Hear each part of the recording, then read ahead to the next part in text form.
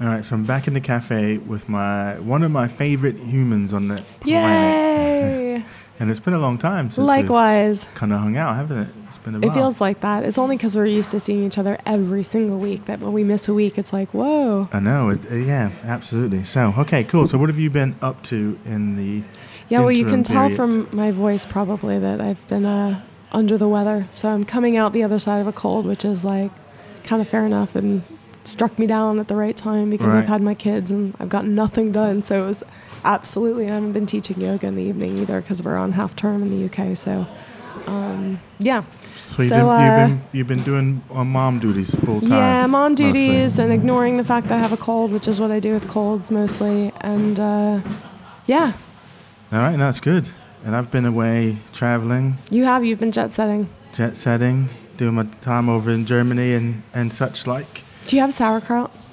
I know, but my big thing that I like when I go over there is the pretzels because they're good at making pretzels. Yeah, they as well. are good with Man. mustard. Oh, they have the best mustard. Yeah. So I had a pretzel at least twice a day. Okay. Because they have them at every meal. You can get a pretzel. Nice. That's Yeah. hysterical. That's like the baguettes in France. Man. So I had that, and then my other thing is, and I didn't realize this. I mean, I lived in Germany for 3 years, but one of my favorite meals is the Jaeger Schnitzel. Okay. But it must be more North Germany because I was in southern Germany. Okay. And it was schnitzel all over the place, but no Jaeger Schnitzel. Interesting. And I was like, man, all you need is a little gravy on this thing, but it must be, a northern mid-Germany right, type right, thing. right. But yeah, so Okay. and then of course enjoying my German beer, my Weiss beers, which I love, wheat beer.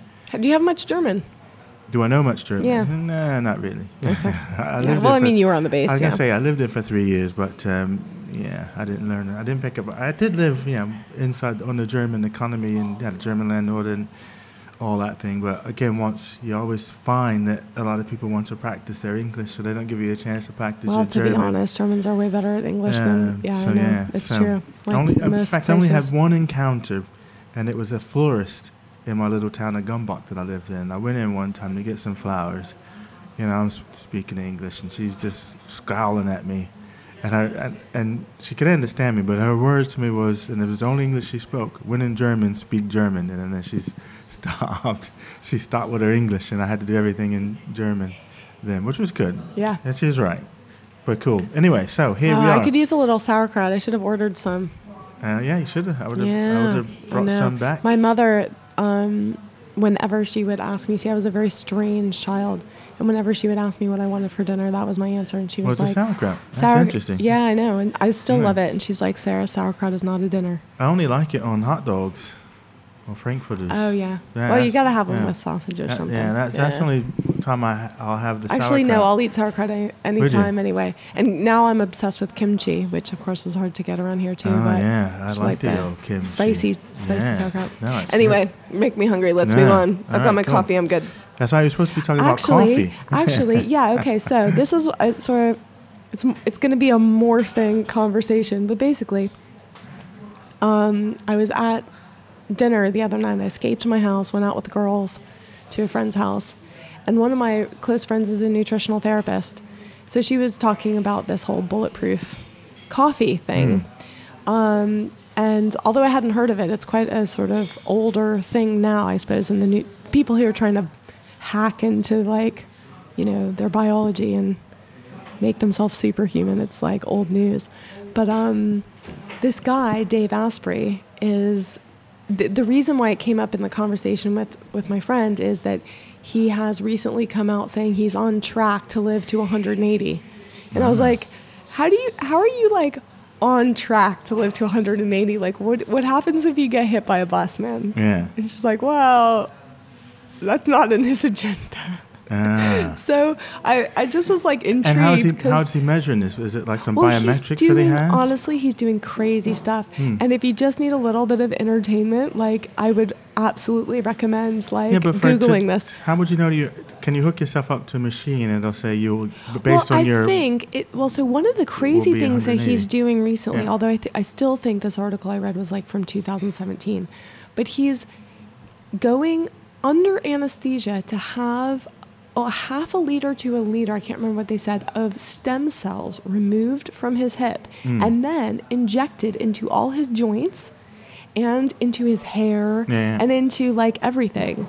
So there's no science behind this in terms of like there's theoretical science, but this isn't like experiments being done and they know that this is something that's going to work. He's doing the biohacking. But he's doing all kinds of crazy stuff with biohacking. He's doing stuff like one time he laid in ice packs because, like sub-zero temperatures on the body are supposed to create resilience. And he's doing all this kind of stuff. I knew you'd love it. And actually, when I texted you, I was like, have you heard of this bulletproof coffee thing? Yeah. I just knew you were going to be like, yeah, I've done that years ago. Yeah, exactly. I was going to say we used to have when I was a personal trainer in the gym we had a Scandinavian ice bath.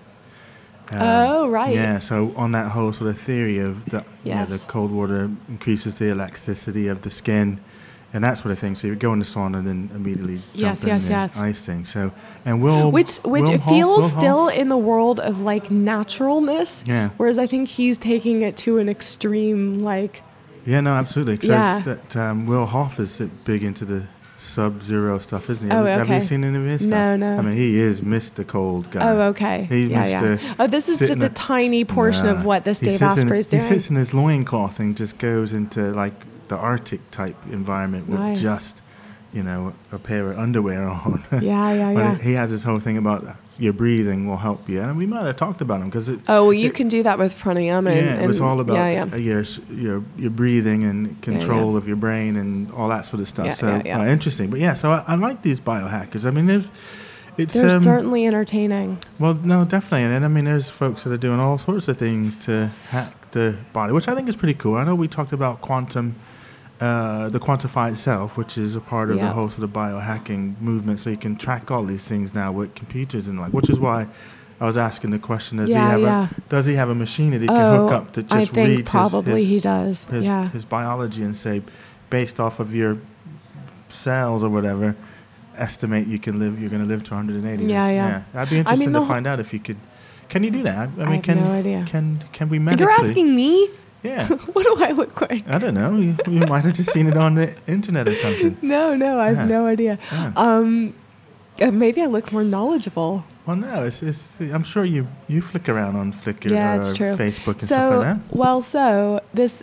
I haven't actually explained what bulletproof coffee is. So if you're like me and this is like a whole new thing to you, first of all, we're behind the times, especially for coffee lovers. You're hearing me? Yeah.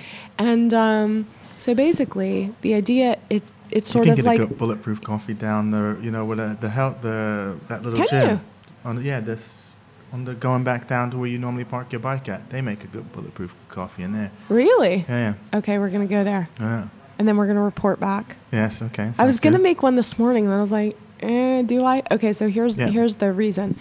So bulletproof coffee is like part of this idea of the keto diet, right? So it's like high fat and low carbs kind of diet, and all kinds of sort of, I don't know, I don't know.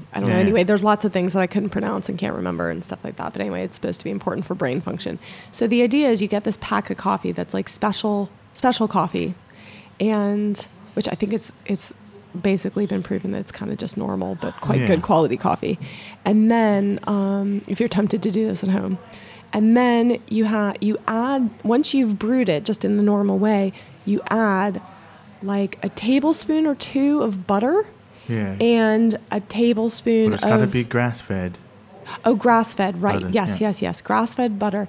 And he has in his pack, so if you pay like $40 or whatever for his pack, then you also get this like brain oil or something. Yeah, because you're supposed to use coconut oil or the brain oil. So, and you can just use coconut oil because it has some kind of wonderfulness to it. It has the stuff in it that you need. And if you're around a place that has Aldi, there's really cheap organic coconut oil, just FYI. Yeah. So anyway, but this is all, so you stir the butter and the coconut oil into your coffee and you're supposed to whip it up, but I suppose like technically you don't have to because all the, like health-wise, all the ingredients are there. It's just like taste-wise, maybe it's better. It gives it a nice smooth So he basically got this idea from the Tibetans because the Tibetans are always putting yak butter in their tea. Yeah. And have you ever had Tibetan yak butter tea? No. Oh my. So the only time I've had this, so this is where his own idea came from. Yeah. So the Tibetans, and this sort of has spread now that the Tibetans have are kind of refugees in North India and stuff.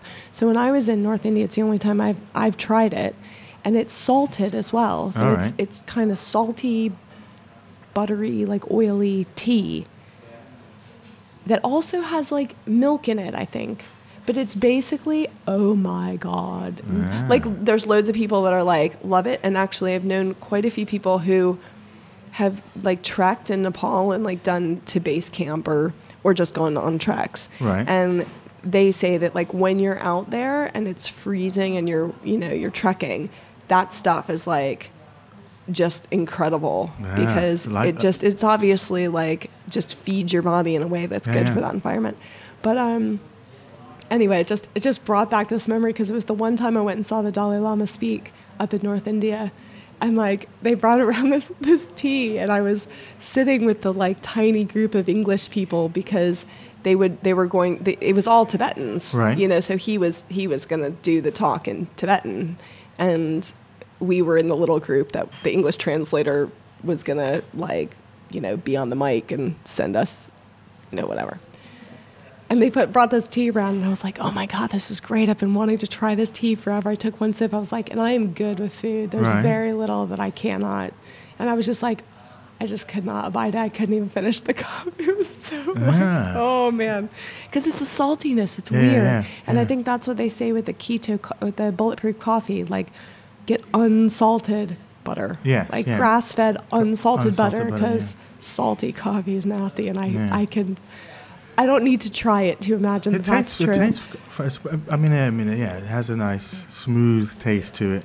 And I think the other part of it, at least when I was into the gig, it was about it gives you a more sustained boost. So the deal is, okay, now this is going to go into like death in a minute. And because the whole thing is about like nutrition and supplements and sort of hacking your bio because he wants to live to 180 minimum. That's his minimum. Yeah. So and just to put it out there, I do not want to live to 180. Well, I'm not interested. I was just going to say I'm not interested in 180. No. Although keeping yourself in good condition while you're alive would be not such a bad idea. But so that's like I suppose why I'm so interested in this guy and this whole thing. But Anyway, it was. No, it's good. I mean, have you had a bulletproof? No, coffee? so I need to try it now. Yeah, give it a shot. It has a nice smooth taste to it when you do have it. Did you like buzz it up? Yeah, I mixed in the like blender thing. Blender thing. And I guess the idea is that it gives you a more sustained release of energy, so you don't get the big spikes throughout the day. When you have these. I read this. Well, so when you were having it, did you just skip breakfast? Because this whole thing is supposed to be like instead of breakfast, you have coffee and a whole bunch of butter. Yeah.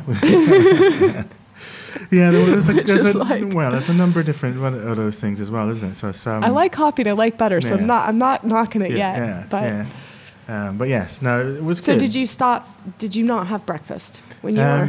I don't remember if I did or not.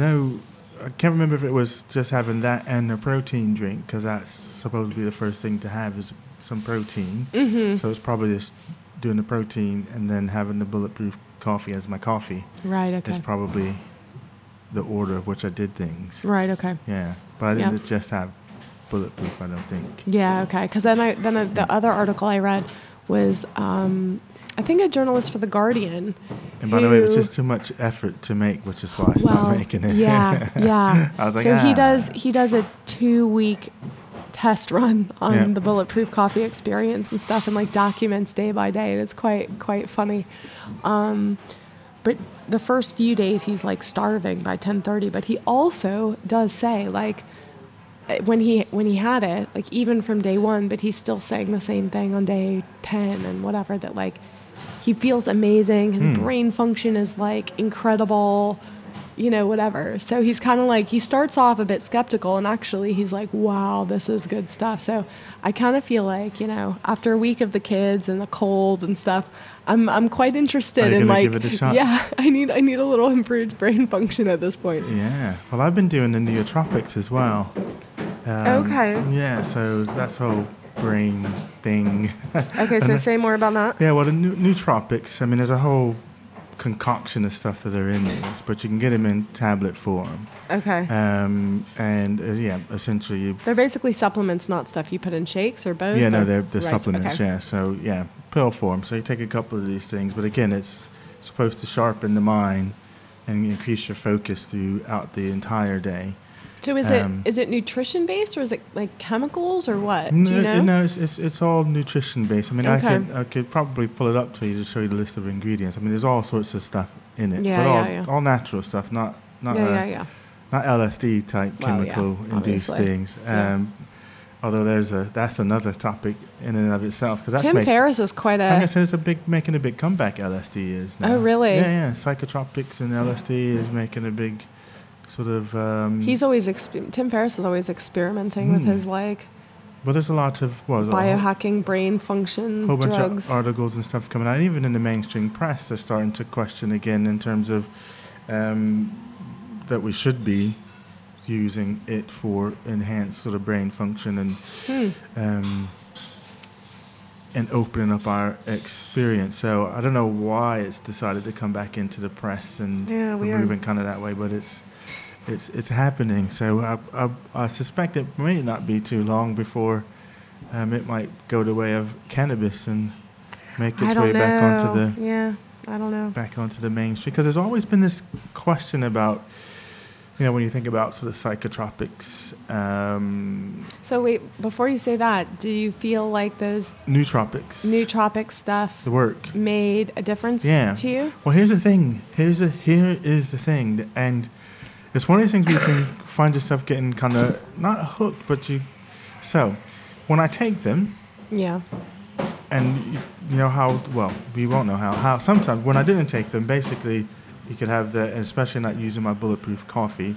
You got the nice spike, and then about 11 o'clock, there's just like, because you're crashing off the caffeine. Right.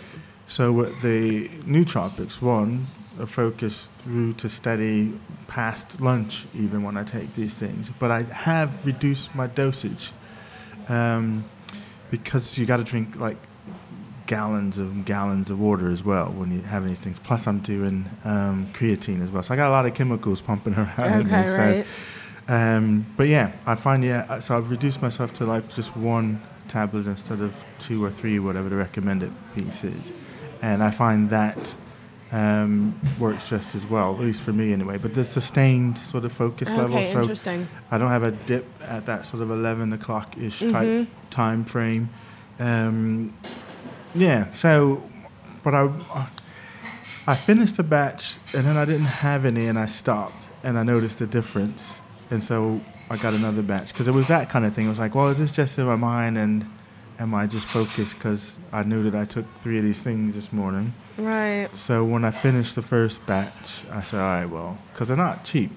Right, yeah. So I said, all right, so I'll leave it alone, but then I noticed the difference in terms of performance if you're trying to do your thing. But then again, is that sort of psychosomatic as well? It's so hard to say, yeah. So I stopped taking them for a while just to see what the effect was, and then I got tired of the dip, so I said, I'll get me some more. So I bought some more, and I haven't noticed it. I haven't had the dip anymore. Okay. But I also did reduce my dosage. So the reason why I sort of wanted to talk about this beyond the fact that it's kind of entertaining and interesting and about coffee. You should see the chemicals I'm popping in, or the stuff. I'm doing my multivitamin thing, the protein stuff. The protein shakes. Because you're lifting more now, right? Going heavy again, yep. The creatine, which also helps with the heavy lifting. So I got that going in me. And my snake oil, whatever that is.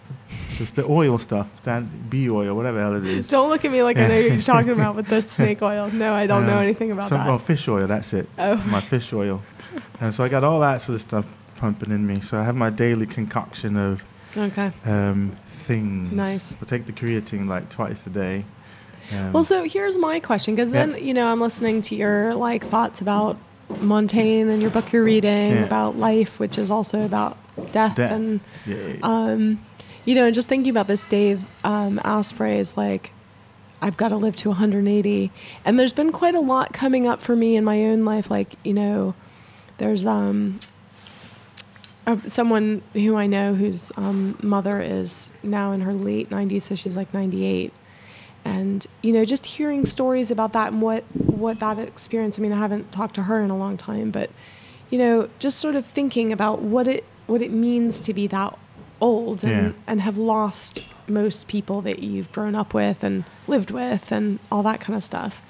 And then to be, and there's various sort of death-related things going on sort of around me. And yet also there's this guy who's I want to, he wants to extend life. Yeah, and it's kind of and that's the age-old quest, isn't it? Ponce de Leon and his Fountain of Youth. Yeah. To but then it's it's life. Weird because it's just sort of made me revisit it. I think some people don't think about death as much as I do. But you would have made a good Stoic then. Yeah, well, or a good Buddhist. Yeah, if you like thinking about death a lot. It's the greatest teacher, apparently. I brought my versions of this, which is the good old Tibetan Book of Living and Dying. Or the Tibetan Book of the Dead is really the original kind of translation of that. Right. But anyway, because they basically tell you what happens after death, which is good to know. And if you believe it.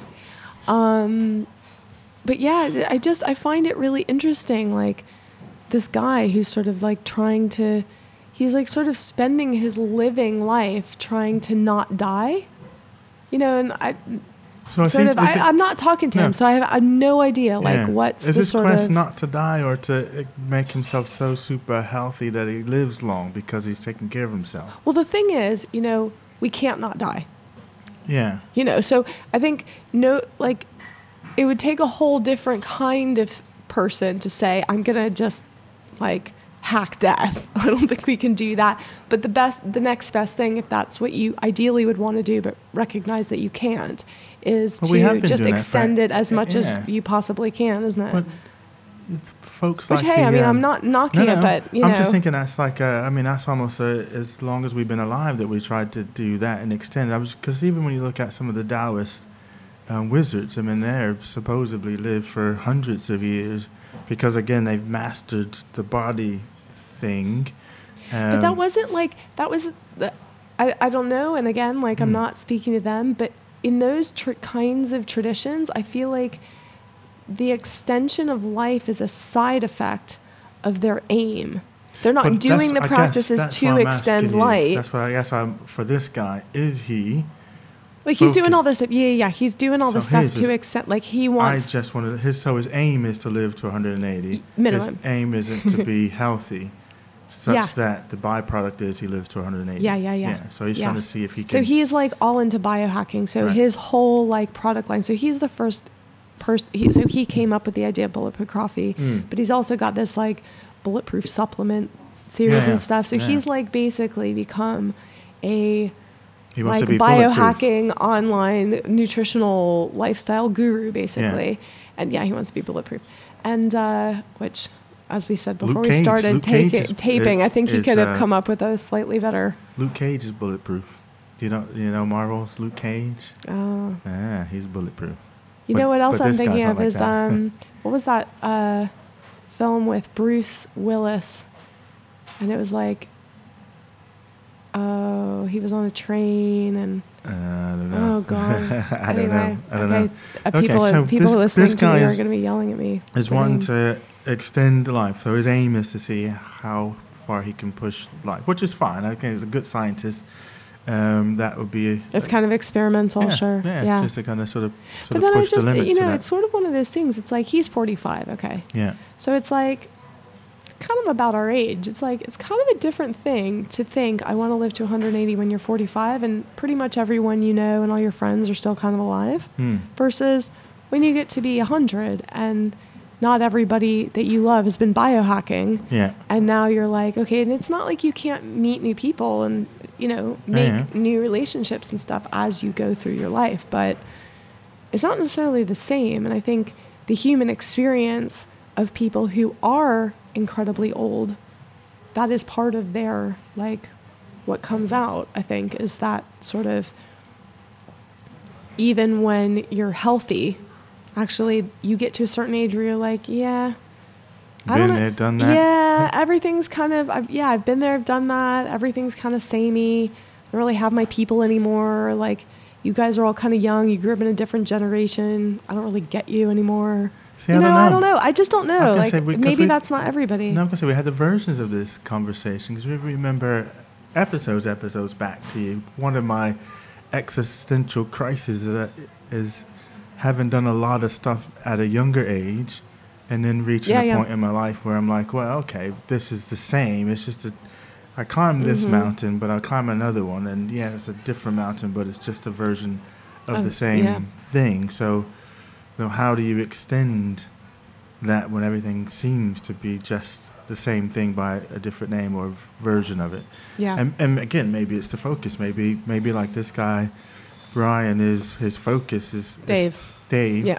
Maybe the focus is it theoretically possible to live to 180 and let me figure it out? So maybe that's giving this life purpose. Yeah. And maybe that's what I need. Maybe I need to have a life purpose thing to say, I'm going to see if I can live to, I don't want to live to 180. So, but I think that's, so it's, and like you said, I think I was reading an article about a lady she's like 113 or something. I mean, she's really ancient, this lady. Yeah. Different culture from here, but she kind of wants to die because, for the reason you were saying it, I mean, she just outlived everybody else and she's here and there's nothing going on. So it's imagine that, 113, your children are like in their late 80s and 90s if they're still alive. Yeah. And she's like, ready for death to sort of come along. And then I guess there's other people who fear death, who want to. So I don't know this guy. So I don't know if he doesn't want to die because he fears death and hence wants to extend it, or is it just the pursuit of seeing if I can live long? Where some people's orientation is, I want to do I don't want to die. I'm afraid of death, so they try to hang on to life, and maybe in some cases hang on to life too tightly because they become very risk adverse and So I guess it's all about the motivation and where you sort of aimed at. And this week I've, or at least the last sort of couple of days or so, I've been doing a whole sort of, I was reading a book called How to Live, but as I mentioned in a couple of videos I made, Montaigne starts out by this idea about death, and that a good philosophy is learning how to die well. And even the ancient Greeks apparently had the same orientation. It was about how to have a good death is what you were doing all this philosophy for and exploring for, so that when you got to the point of dying, you could have a good death. Again, like Socrates and his whole thing, the Vikings had that a lot as well, didn't it? Like the warriors, if you didn't die with your sword in your hand, you weren't going to Valhalla. You got to have a good death. And I was reading before I got on to Montaigne, I was looking at the sort of arete in ancient Greeks and the whole this whole virtue and excellence idea. And your whole pursuit is to do these great things, and so that people sing songs about you, and then you have a great death, but not to sort of die in your bed type thing. You don't want to die of old age. Okay. You want to have a glorious death. Oh, interesting. Thing. Okay. So I was been exploring that concept just backhandedly, the whole idea of death, and I think the Montaigne thing was interesting, and in terms of he got obsessed with death and fear. His thing was more about the fear of dying because so many people around him was dying. His best friend died at a young age. His brother died at 28, and he was just thinking at any moment death is going to reach out and kill me. And it was almost a self-fulfilling prophecy for him because he did have a major accident in which he nearly died. I think it was something to do with his horse. He fell off the horse and hit his head and kicked something along those lines. Right. And so, which is why he retired early and started writing as opposed to doing anything else. But he just got so obsessed with the whole death idea of dying Hence why this starts out with the death thing. But in exploring that, there was, the sort of Stoics and this death meditation, and for them it was about understanding death made you appreciate life more, so you live more fully. So if you wanted to live more fully, do your death meditations. Yeah, that's right. Well, I was thinking about that because for me that makes total sense. Because you remember when we did that whole session on like sort of binary thinking. Yeah. And it's sort of like you can't. It almost goes without saying that you can't really be living your best life unless you're also like contemplating death, because those are the two binaries of that situation. You can't be alive without having death as the end point. So I guess, but one of the things in the human psyche, I think, is to naturally think that we're going to live forever, because we don't actually, you don't wake up every day thinking, well, today I'm dying. You just wake up and assume that you're going to be living for the rest of that day. Yeah, that's and true. Next and day, I think and the next day you don't. But I think that there's maybe a sliding scale of how much you attach to it, and too much attachment to it, you sort of can almost get paralyzed by. The Bushido and the sort of samurai warriors, exactly for them was to consider themselves already dead. Therefore, for them it was do everything, even the small things, as if it was the last time you were going to do it. So that was the way of increasing total commitment and passion in whatever you were doing. I think their situation was that they were seeing that, and they were put in those circumstances that like reinforced and supported that kind of mentality. That was the mentality that they had. I mean, the mentality. Well, but I'm saying, like, when you're a warrior and you're getting, your like brothers in arms are also like being put in situations. So you're seeing people die. You're in very near death situations. Then it's a lot. I suppose it's a lot more prescient in your mind. If you were a good one, because there were the aristocrats who were also warriors who didn't. Because part of where I got that book from was one of the Book of Five Rings, and there was almost a berating warriors who don't believe that, who were. Yeah, so there's a school of thought on the Bushido, and then there were others who were, I'm like you, I don't want to die, forget all that Bushido business, and so almost a shaming of that type of warrior or of the like who didn't do that. There was a strain that was, that's a shame. You shouldn't be that. The real warrior would be like this. You fake warriors are all trying to extend and hang on to life. And I suppose what I'm saying is like. I mean, it was a more violent time in that sense, but then you got warriors of today, and if you think about our conversation on warriorship, it isn't necessarily about fighting, and hence, like the Bushido wasn't necessarily about fighting. So the mentality is about because life. That's my sort of thing with this is, coming from the whole school of impermanence is a reality of life. I'm like, well, what happens if he, this, it's like, it's great to, I feel like it's one thing to try to hack biology to the extent that you're trying to be as healthy and comfortable in your physical body as possible for as long as you are alive. But once you start like trying to do things to control when you're going to die, you're in a whole different philosophical scenario for me, because like your biology is only one very small factor in the many, many like things that could cause your death. So, But psychologically for that guy, and I don't know much about him again, so he's not, it doesn't sound like, and maybe we could have a little Google, that he's put himself on a mountain somewhere away from people and harm, so he's not trying to avoid death, as in getting hit by a bus. So he's not isolated himself. Doesn't sound like he's isolated himself from society. No. Yeah.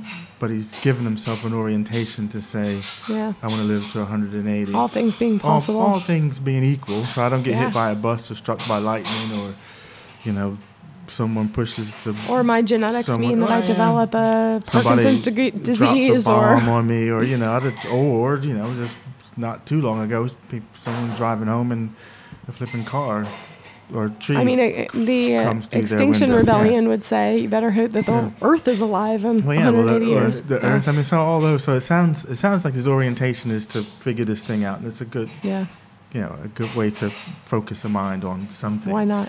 Versus, as you say, the crippling one, as in, I'm trying to live forever, but I'm going to try and isolate myself from everything. Like, I don't, make you go through a decontamination chamber before you come into my house, and I'll have my little bubble, and, because I want to sort of extend. So there's a couple of interesting things about that, because I think I mentioned in the WhatsApp thing to you, there's a series on Netflix. It's called Altered Carbon.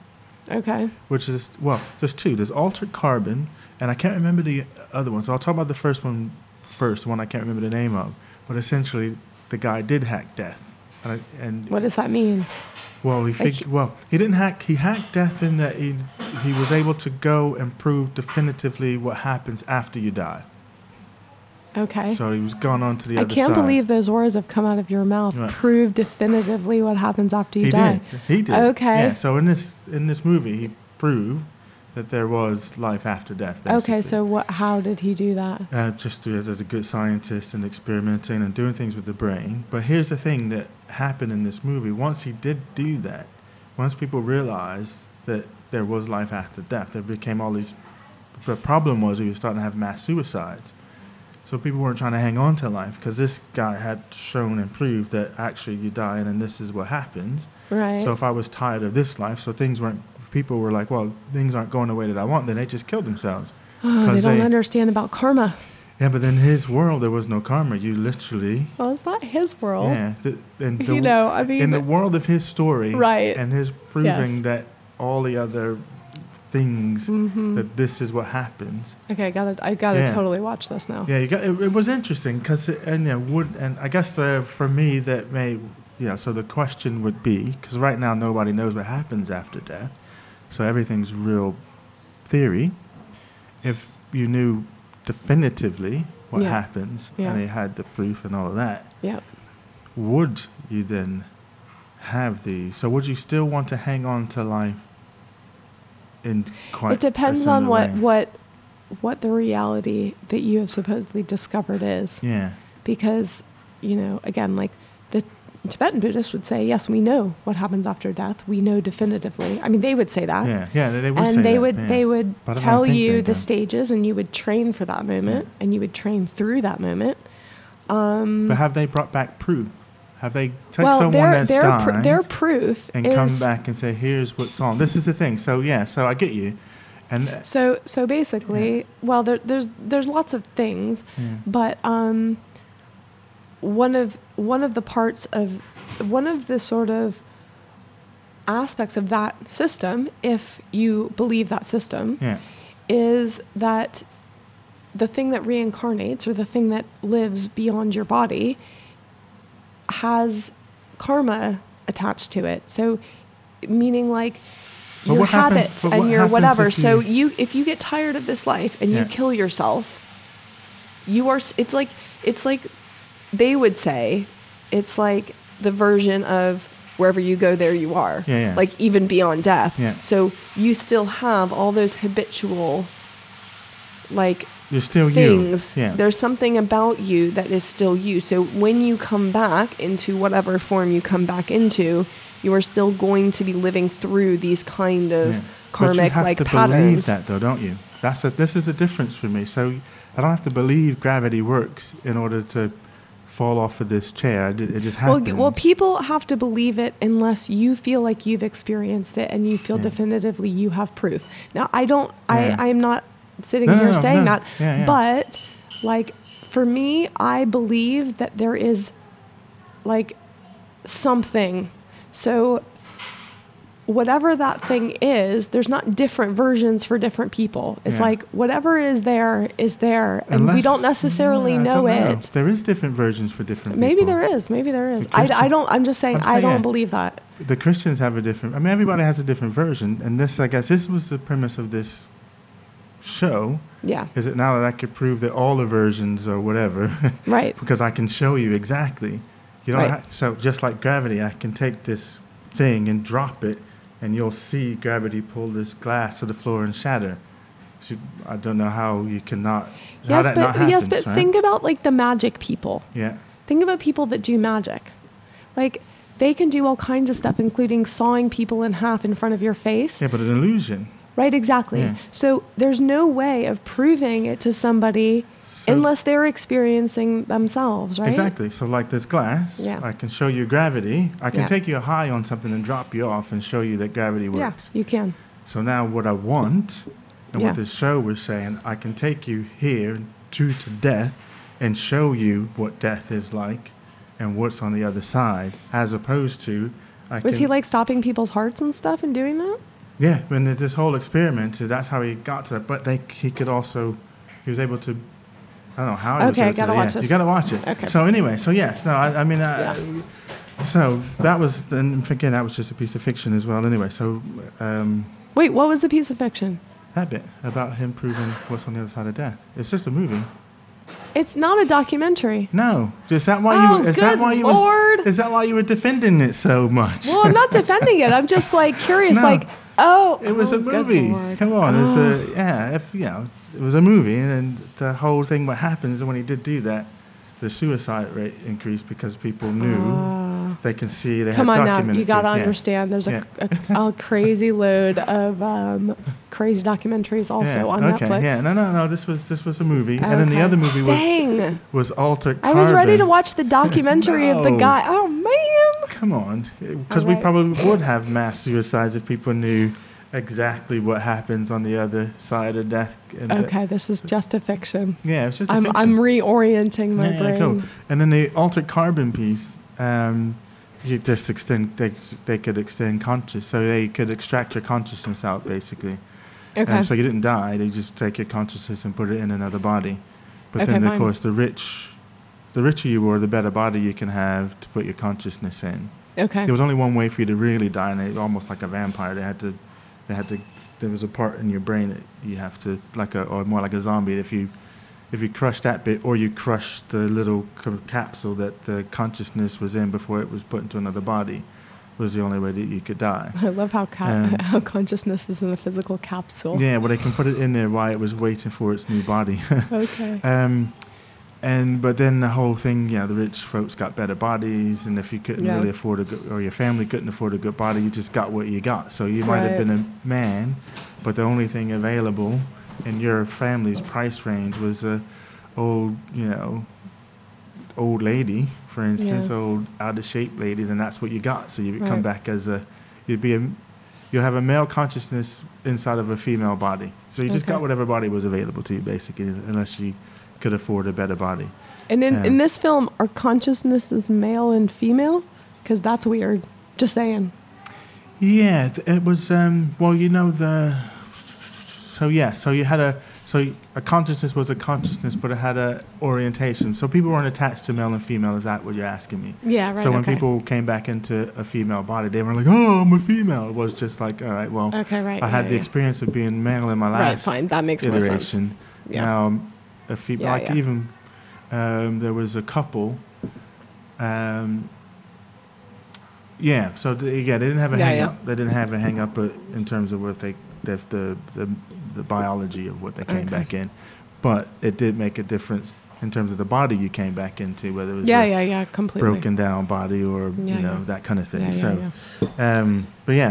those two things were interesting. Okay, well, what I want everybody who's listening and is still listening by now, I want to know who's doing all this fun, crazy biohacking stuff. Like, are you taking brain oil in the morning? You have to come tell us on Twitter because I don't know. Or if you've had bulletproof coffee, I want to hear from you because I want to hear what the and I world think there's like. a lot of cool stuff going on with the whole sort of biohacking world in terms of different things that sort of people are doing and pulling experiments and stuff. Well, because I think the whole Dave Asprey thing is he's not a medical doctor. No. And he's part of this new, the article I was reading was sort of pointing out he's part of this new generation of people who have access to biomedical data on themselves in a way that were just never possible, just like we did in the quantified self. Quantified self, yeah. Yeah, so it's that whole movement of hacking our biology, and which I think is pretty cool. And again, with sleep and all sorts of different things. That, totally.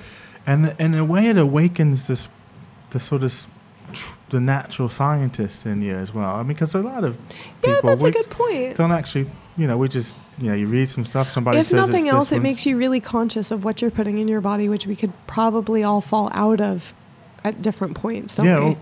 Or what you're putting in your body, or what you're doing with your body. Yeah. And I think this whole quantified self or biohacking guys, again, because you have now access to better computers and things and technology. Yep. I think it just awakens the true spirit of the scientist. And let me see what happens when I do these things. If I'm a Will Hoff guy, let me see if I can make myself go into in the ice water and not freeze to death and that kind of thing, as opposed to just accepting that someone tells you that this is how it is. It awakens the spirit. Well, that's what you say it is, but let me go find out for myself what it really is.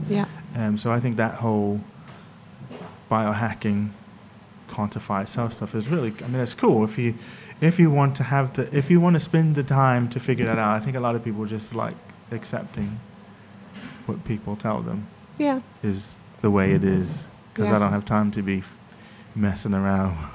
Well, and everybody's got their own orientation in terms of what they're putting their or what's important to them. Into, like I don't really, I'm happy to take the fact that you should be drinking milk to get your vitamin D, forgetting the fact that the only reason why you had that kind of milk was because of your British factories and making workers not get enough sun, but they were having problems, so they weren't getting enough vitamin D. So let's put it in the milk and then tell you that milk is good for you.